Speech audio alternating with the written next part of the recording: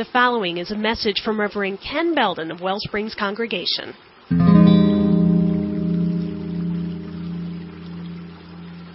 So today I'm continuing the message series, Saying Grace. And as I prepared this week, it's a really influential book that you may or may not have heard of that kept coming to mind in thinking about grace, especially where grace arrives in our lives from. It's a book that combines Buddhist thought with some of the tenets of psychotherapy. It's called Thoughts Without a Thinker.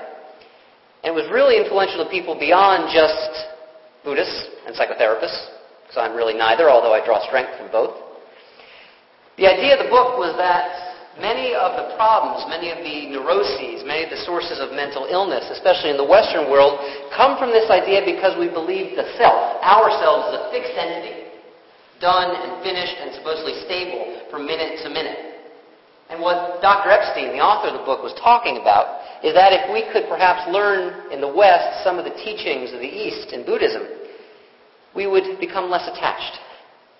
We would become less attached to the idea that the self should resist changing from minute to minute over time and throughout a whole lifetime. So it's Thoughts Without a Thinker. Great title. And when I was preparing this message, this idea kept coming to me. Grace without a giver. Now, like in Amazing Grace, like in the drama this morning, I am one who absolutely, and I mean this in all seriousness, absolutely has had my life turned around by the experience of grace. Transformed into a deeper channel for love and understanding and wisdom, at least I hope so. I've experienced that awe-inspiring love that really does turn lives around. These aren't the kinds of things of seas parting and the skies opening up and the hand of God reaching down, that kind of spectacle, biblical spectacle of understanding what grace might be like. It's more like a little tap on the shoulder. There, what? And wake up. That's the experience of grace that I've had throughout my life at many different times. But that experience of grace also brings up the question, who's the giver? What's the source? Did God send grace to me? Kind of like an old-fashioned engineer sitting at an electrical panel and opening up this source and this switch so that the channel of grace energy runs my way. That's the question that I was really struggling with this week. And it really came home to me a number of years ago when I was involved in a what could have been near fatal car accident with a child. See, I was going about my business. This is when I lived in South Florida, driving within the speed limit. I knew it. I was sure of it. Driving within the speed limit, 35 miles an hour, headed west, and I think it was Sheridan Street or Sheridan Boulevard in Broward County. And the light was green, clear green. And I could see as I started to get through the intersection that there were a group of kids on the far side from me who all had stopped their bikes, knowing that they were not supposed to cross with the green traffic they were going to go right into, except one of them didn't. And you talk about, a minute seeming condensed like your whole lifetime there, because I could see it. I could see that I was going to hit this child on a bike, and there was nothing I could do about it. I screeched on my brakes, I smelled that burning rubber, and I heard it. Wham! That's where my heart stopped. I got out, and I saw that, in fact, I had stopped in time. And all that had happened was a small dented tire and a dent on the side of my car. And the kid, a 12-year-old girl, of course not wanting to acknowledge that she did anything wrong, said, no, I'm fine, and people would stop all over the intersection. And she was really okay. I was shaking so bad I thought I was going to throw up. But of course I had that thought. Thank God. Thank God. Thank God. Grace? Sure felt like it. Then the next morning I took a look on the lead section of the local paper. And I saw that just about 10 miles from where our near accident happened, 10 miles away, a child had been crossing the street in southwest Miami-Dade County. It got hit by a car, and it died. Stakes are high when we talk about grace. Somehow, was I more blessed that day, and the child more blessed that day? Whereas, by implication, the other driver and the other child were not as blessed, were not as graced, were not worthy somehow? That that kind of understanding of God as a sort of divine caretaker, giver of favors, that's an image that's really troubling. See, it's not just unsatisfactory intellectually for me to understand God in that way, but it's pretty abhorrent to my sense of ethics as well, too. That somehow this child or I should have been spared, whereas did they not have faith? Were they from the wrong religious tradition? Was God just sort of busy doing other things that day? If we use these kinds of images of God, we see the ethical implications. And that God, I think, becomes, unfortunately, more tyrant than benefactor. But this thought is not a new one. Why do some survive, some experience grace, and some do not? It is a question thousands of years old. And wonderfully, I'm in good company when I'm starting to think about these things. There's a guy named Marcus Borg who is really a radical Christian thinker. He's trying to reinvent Christian spirituality from the inside, saying that too many of those old concepts of the divine or old concepts of sin are really doing damage to humanity. And so Marcus Borg wants to say, in a great little book, it's called this, Meeting Jesus Again for the First Time. Meeting Jesus Again for the First Time. That there are, in fact, many different ways, and three ones in particular, to understand the divine. The first is theism. You can also understand that as supernaturalism. It's the idea that I did not hit that kid because God on that day was looking out for me and looking out for her and flipped the switch. And grace was offered. Some thinkers like John Spong, the radical former Episcopal bishop of Newark, New Jersey, says this kind of God is like Santa Claus God. Rescues us. Gives us what we want. If we're just good enough little boys and girls, we will get the gift on Christmas. And we won't get the lump of coal. This kind of God, he says, and I agree with him, is the best argument for atheism that there is. Absolutely. Absolutely. But fortunately, that doesn't exhaust. That doesn't exhaust what the divine can mean. Borg then says there's a second choice. Pantheism. Pantheism says very simply, God is everything, and everything is God. Now, I think that makes it a little bit more tangible, less the God beyond, controlling all of history like a puppeteer, more the God within and between. The reason I find this understanding of the divine unsatisfactory is that it says God is the tree, period. God is you, period. God is you, period. God is you, period. God is you, period. Now, part of this sounds really good, that we all have the aspect of the divine within us, but it doesn't leave any room for mystery. If you're being a real ass, is that God? Could be. But this idea of pantheism, God is everything, doesn't leave enough room. Doesn't leave enough room for mystery. And so Borg comes up with a third word that really describes my own position more than anything else. He calls it panentheism. Panentheism. Everything is in God, and an aspect of divinity is in everything. This is sometimes called process thought, process theology. It's very academic. I'm not going to bring it up too much. But the idea is that the divine is in the relationship between things. It's not out and above, supernatural and beyond. It's in, and it's also between, and it also is very mysterious. This is the experience of what many of us come to when we know grace. It is an opening for that truly unknown and finally indefinable quality of each of our lives. It's also to say that when we experience transcendence, awe, wonder, love, that sense of love that surpasses all understanding, these are the traditional things that often people say when they say God.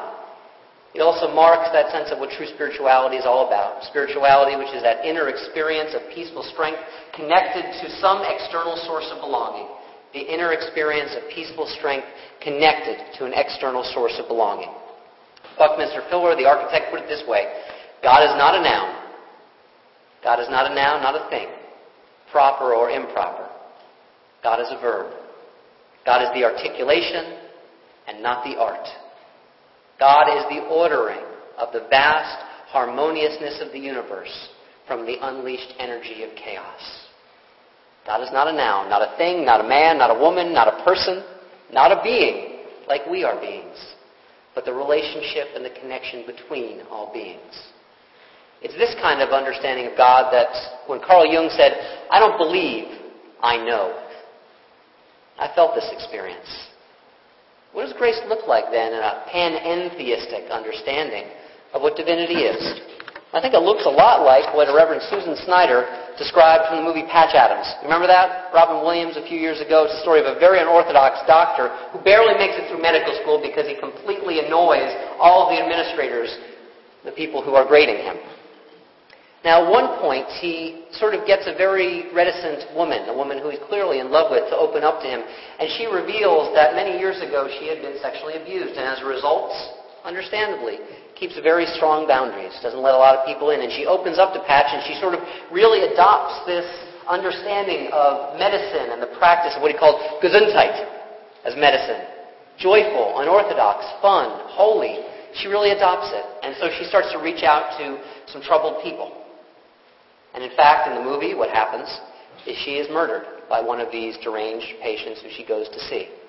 And Patch Adams, Robin Williams, absolutely thinks that he is responsible. He thinks that he is responsible, and so he takes himself, literally, it's like almost sort of a biblical scene, he takes himself up to a cliff in the middle of nature, and he threatens to jump off. He said, "If this is the kind of God you are, then I don't want any more of you. I don't want any more of you." It's that moment where he's wrestling so mightily, and he said, "If this is what you are a monster, and I will not take it anymore." Until finally, at the end, he says, "I'm not going to jump." But it's not because that theistic understanding of God comes down and moves his feet back physically almost against his own will. He says, "Forget it. You're not worth it." And then the next moment, he turns around, and he sees on his medical bag a beautiful butterfly. And the butterfly leaves the bag and lands on his shoulder, and lands on his arm, and then circles and lights all around him. That's an experience of grace that is panentheistic, not theistic. It is small. It is beautiful. But at the same time, it makes all the difference to Patch Adams in the movies. It's this idea that the profound experience of grace is the knowing that we are connected, that nothing can sever that connection. It's kind of like the fallen preacher in Steinbeck's Grapes of Wrath says, "You know, a fellow ain't got one soul of his own. It's just one small piece of one big soul. One big soul that belongs to everyone and belongs to all of us." Actually sounds like our great sage Emerson, who was preaching about the oversoul. That oversoul that connects all life, each to the other, and lets us know, truly we don't walk through this life alone. Everyone belongs to it, but no one owns it. That's the problem with the theistic understanding of God that I've always had, is that if you just curry the right favor, if you just pray the right words, if you just go to the right church, if you just know the right pastor, if you just read the right scripture, that somehow you'll get the main line. You'll tap that divine main vein, and you'll be in, as opposed to being out. That understanding of the divine is just sort of a game of, well, my God is bigger than your God.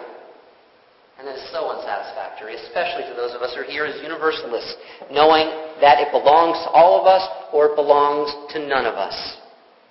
All or none. None of us can own, but all of us can share. And this is the same thing with grace, because grace, by definition, think of the word. You've offered someone a grace. By definition, grace cannot be earned. Grace cannot be earned. Now, it's tough for many of us to hear. Those of us who are hard workers and strivers and people who like to accomplish things and get things done. But grace, by definition, can't be earned. It is freely given with no strings attached, beyond just our own strivings. The good news is at least we can prepare ourselves for it. We can prepare ourselves for its receipt of grace. Even if we can't earn it, we can put ourselves in the relationship to things of worth when we do the work of recognizing what matters most. It's kind of like what Nietzsche said in a negative way. He said, when you stare into the abyss, at the same time, the abyss is staring back into you. Sort of a scary thing. But in a positive way, it's the same thing with things of worth. When we stare and connect into those things of worth, they do work upon us as well, too. Now, one of the ways to do this might seem a little bit counterintuitive, is to listen to those moments of upset. I call them 3 a.m. in the morning moments. I've known more than enough of them in my life, those moments when sleep will not come and you've got that troubled conscience. And maybe you're hoping that something will come to you, grab you or tap you on the shoulder and perhaps let you know that things are going to be okay. Wendell Berry, the great gentleman, farmer, scholar, religious thinker. It's a poem called The Peace of Wild Things. It's about one of these 3 a.m. moments. When despair for the world grows in me and I wake in the night at the least sound, in the fear of what my life and my children's lives may be, I go and I lie down where the wood drake rests in his beauty on the water and the great heron feeds. I come into the peace of wild things who do not tax their own lives with forethought of grief. I come into the presence of still water, and I feel above me the day-blind stars waiting for me with their lights. For a time I rest in the grace of the world, and I am free. That poem comes from listening. Listening even through heartache and hardship. I mean, just imagine if the poem started like this. When despair for the world grows in me and I wake in the night the least sound in fear of what my life and my children's lives may be, I take an Ambien and I go back to bed. Now, I agree with what the Dalai Lama said. He said sleeping meditation is the most important form of meditation, and as someone who's not been the greatest sleeper his entire life, I really know that. But still, it's important to listen to those 3 a.m. moments, to not push them down, deny they exist, pop the pill, distract ourselves, watch TV, do whatever it is that we might forget ourselves. Because really what we're doing is we're not putting ourselves then in relationship to the thing that maybe is the itch that really needs to be scratched. Maybe even in those moments when grace is trying to sort of pound us on the head with a little bit of heartache, we need to listen still, even if it is difficult. Now, we also know grace, obviously, not just in the experience of triumph over adversity, but it comes in the disciplining of ourselves to keep ourselves open to joy and to the indefinite nature of our lives. Just like that Thoughts Without a Thinker book. You're not done yet. Say that with me. Say it personally. I'm not done yet. Do you believe that? Good. Some of you looked unsure. Well, that's why you're here. Things are indeterminate. The end of the story hasn't been written yet. It's kind of like what Jesus said. My favorite quotes of his. Unless you become like little children, you will not experience the realm of heaven. Unless you become as these little ones, he points to them literally in the gospel story, you will not experience the realm of heaven. Now, when I first read this years ago, I thought, typical Christianity. They want to keep me immature. I was reactive. I was young. I was stupid. Really, what Jesus is saying there is open yourself to the indeterminacy of your life. Open yourself to awe. Open yourself to wonder. Open yourself to love. All those kinds of things that we associate with the childlike nature of life and all those kinds of things that we want to feed in our kids. But frankly, if we're not feeding them ourselves, we can't feed them in our kids. A number of years ago, this really, really made a difference, this idea of being a literal child of God. It was in the year when my divorce happened, when my marriage broke down. And instead of even at the ripe old age of 32, 33, feeling really green, really naive, well, which I was, really what I felt was old. Not old as wise, but old and used up. Old kind of like exhaust fumes. Feel dirty. Feel used up. All done. Kaput. Just pollute someone else's air. But every day, I started my meditation or my prayer with this image. Today I will be a child of God. Today I will be a child of God. Today I will be a child of God. Not just convincing myself, but really trying to settle into what that idea would mean for me. And I got to tell you, in this year, when I felt so old and exhausted, it really did have effects. It really did start to change. I started running, seriously, and I'm a slow runner still, but I was even slower back then. And I was only a couple years past being a pack-a-day smoker at that point as well, too. But I got out to the road, and I wasn't going to win any races, especially where I lived in South Florida at that time. All these beautiful hard bodies running past me, gliding on the air, seemingly to fly by. me, trying to make it down along the beach. Sometimes putting myself in a sweatshirt because, that way I could sweat more and lose more weight while I was doing it, But the point is I got out there. I literally reached back into my closet for one of my childhood things and picked out that old guitar that frankly, guys, I'll never sit in with you because, well, I wasn't that good anyway, but also I broke this tendon in a game of flag football when I was 15. And it just won't, it's completely deformed. It's really not an attractive thing. It won't lay flat. I really got to bend it. It takes a lot of energy for me to try and play guitar. But I took that old guitar, no longer strung, restrung it, took it out of the back of my closet, went to that website, or there's quite a number of websites that have the chord changes to George Jones's She Thinks I Still Care. I was going through a divorce. And I learned how to play it. Just those four walls that surrounded my life at this point. No one was ever going to hear it. I didn't want anyone to hear it. That's not the point. That's what this experience of childlikeness, of being a child of the universe, of being a child of God can feel like. We open ourselves to grace. We open ourselves to the experience that we are not done yet, and because we are not done yet, we get past that a very adult mind that wants to say edit, that wants to say you know what you are, be only that. Child of Godness. It's a different way to understand how we can experience the grace in this life.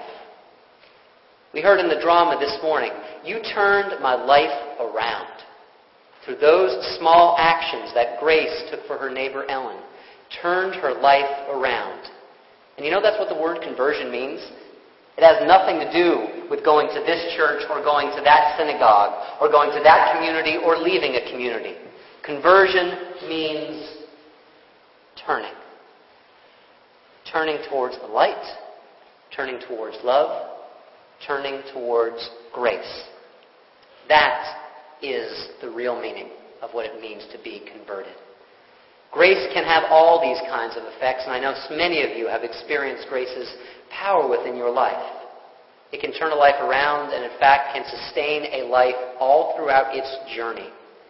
One of my favorite stories about grace comes from Fred Craddock, who taught preaching for many, many years. He taught in Georgia, and he taught in Texas, and he taught in Oklahoma, and he's one of the giants. When you first go to seminary and you take Preaching 101, you read Preaching by Fred Craddock. Kathy is nodding. Yes, you know. We all read Fred Craddock, and he tells this great story about once when he was traveling with his wife, and they were at some place suitably southern in Tennessee, like the Pig and Whistle or something like that. And they were just trying to have a nice, quiet meal while they're seated in this sort of roadside restaurant. They could see this guy make his way from table to table to table all throughout the restaurant. He was one of these sort of silver-haired foxes kind of guy. He was meeting everyone, glad-handing them, talking to them, trying to make connections, and Fred and his wife were like, don't come over here. We just want to be left alone. We want to have a nice, quiet meal. But eventually, this charming older man made himself over and introduced himself. And Fred said, better make this brief. Introduced himself. Didn't say his name, just said, hey guys, how you doing? And he said, what do you do for a living? The old man said. He said, I'm a preacher. I teach homiletics. Ah, homiletics. You teach other preachers how to preach. And with that, he pulled up a chair and sat down.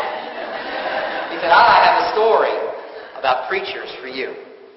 I was born not far from here on the other side of these mountains here in Tennessee. And where I grew up, it was a small town over 50 years ago.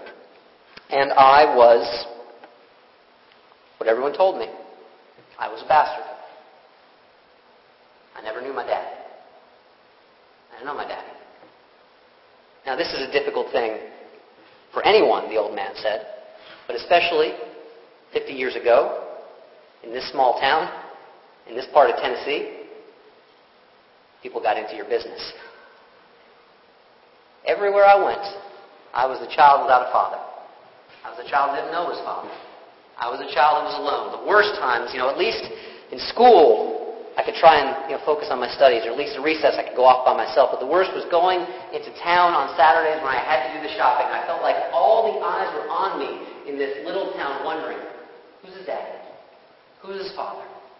This child doesn't have one. Life was not easy for me growing up. He said, though, there was one place where I often felt comfortable. There was this young preacher who came to town when I was about 10, 11 or so. And I really liked what he said. I went there and he made me feel good about myself. One of the few places where I actually felt I could go and get some strength. But what I would do is I would come in after the music and I'd sit in the back and I'd hear the preacher preach and I'd walk right out. Every single time. But still it's a place where I got strength every single week. But one week, the problem was this. They let out while I wasn't paying attention. And I turned around to go and I was trapped. I was going to be seen. And I never wanted to be seen. I wanted to be invisible. And so as I was trying to make my way around the side, I was trying to make my way out, I was just about there at the door, and I felt this hand come right down on my shoulder. I turned around, and who do you know who it was? It was the preacher. He said, "Whose boy are you? Whose boy are you?" I thought another place where I can't go and be safe, another place where I can't go and be myself or even invisible, another place where I'll go and be the bastard once again. I turned around to face the preacher. He said, "Whose boy are you?" And he took his hand off of my shoulder. And he said, "I see it now. I see the family resemblance. You are a child of God." And he stood back and he looked at me again. "You are a child of God. Now go and claim your inheritance." And the old man was quiet at the table, his head down, almost as if he was in prayer. And Fred, Mr. and Mrs. Craddock were saying, "Glad he stopped by." They were just stunned to hear the story. And the silver-haired fox put back on his glad-handing face. He said, "Thanks for letting me spend some time with you. That's my story about preachers." And Fred Craddock said, almost as the guy was leaving, "I'm sorry, I didn't get your name." "My name's Ben Hooper. It's been really nice to meet you." And Fred Craddock turned to his wife and said, "My dad told me a story a number of years ago that the people of Tennessee twice elected a man to be their governor, a man who didn't know his father, named Ben Hooper." Who are you? Who are we? Say that we are all children of grace. Children of God, or if you prefer, children of unnameable source. Children, all of us, I hope, still open to wonder and meaning and awe and love. The kind of love that you feel and you can say, "I don't deserve this, but it's part of my life anyway." Who are we and who are we? We're here at Wellsprings. Here I hope to experience some of that grace, some of that connectedness that is part of each and all of our lives. If you will open yourself to it. Amen. May you live in blessing. Thanks for listening to this message from Wellsprings Congregation. If you'd like to find out more about us, you can reach us at wellspringsuu.org.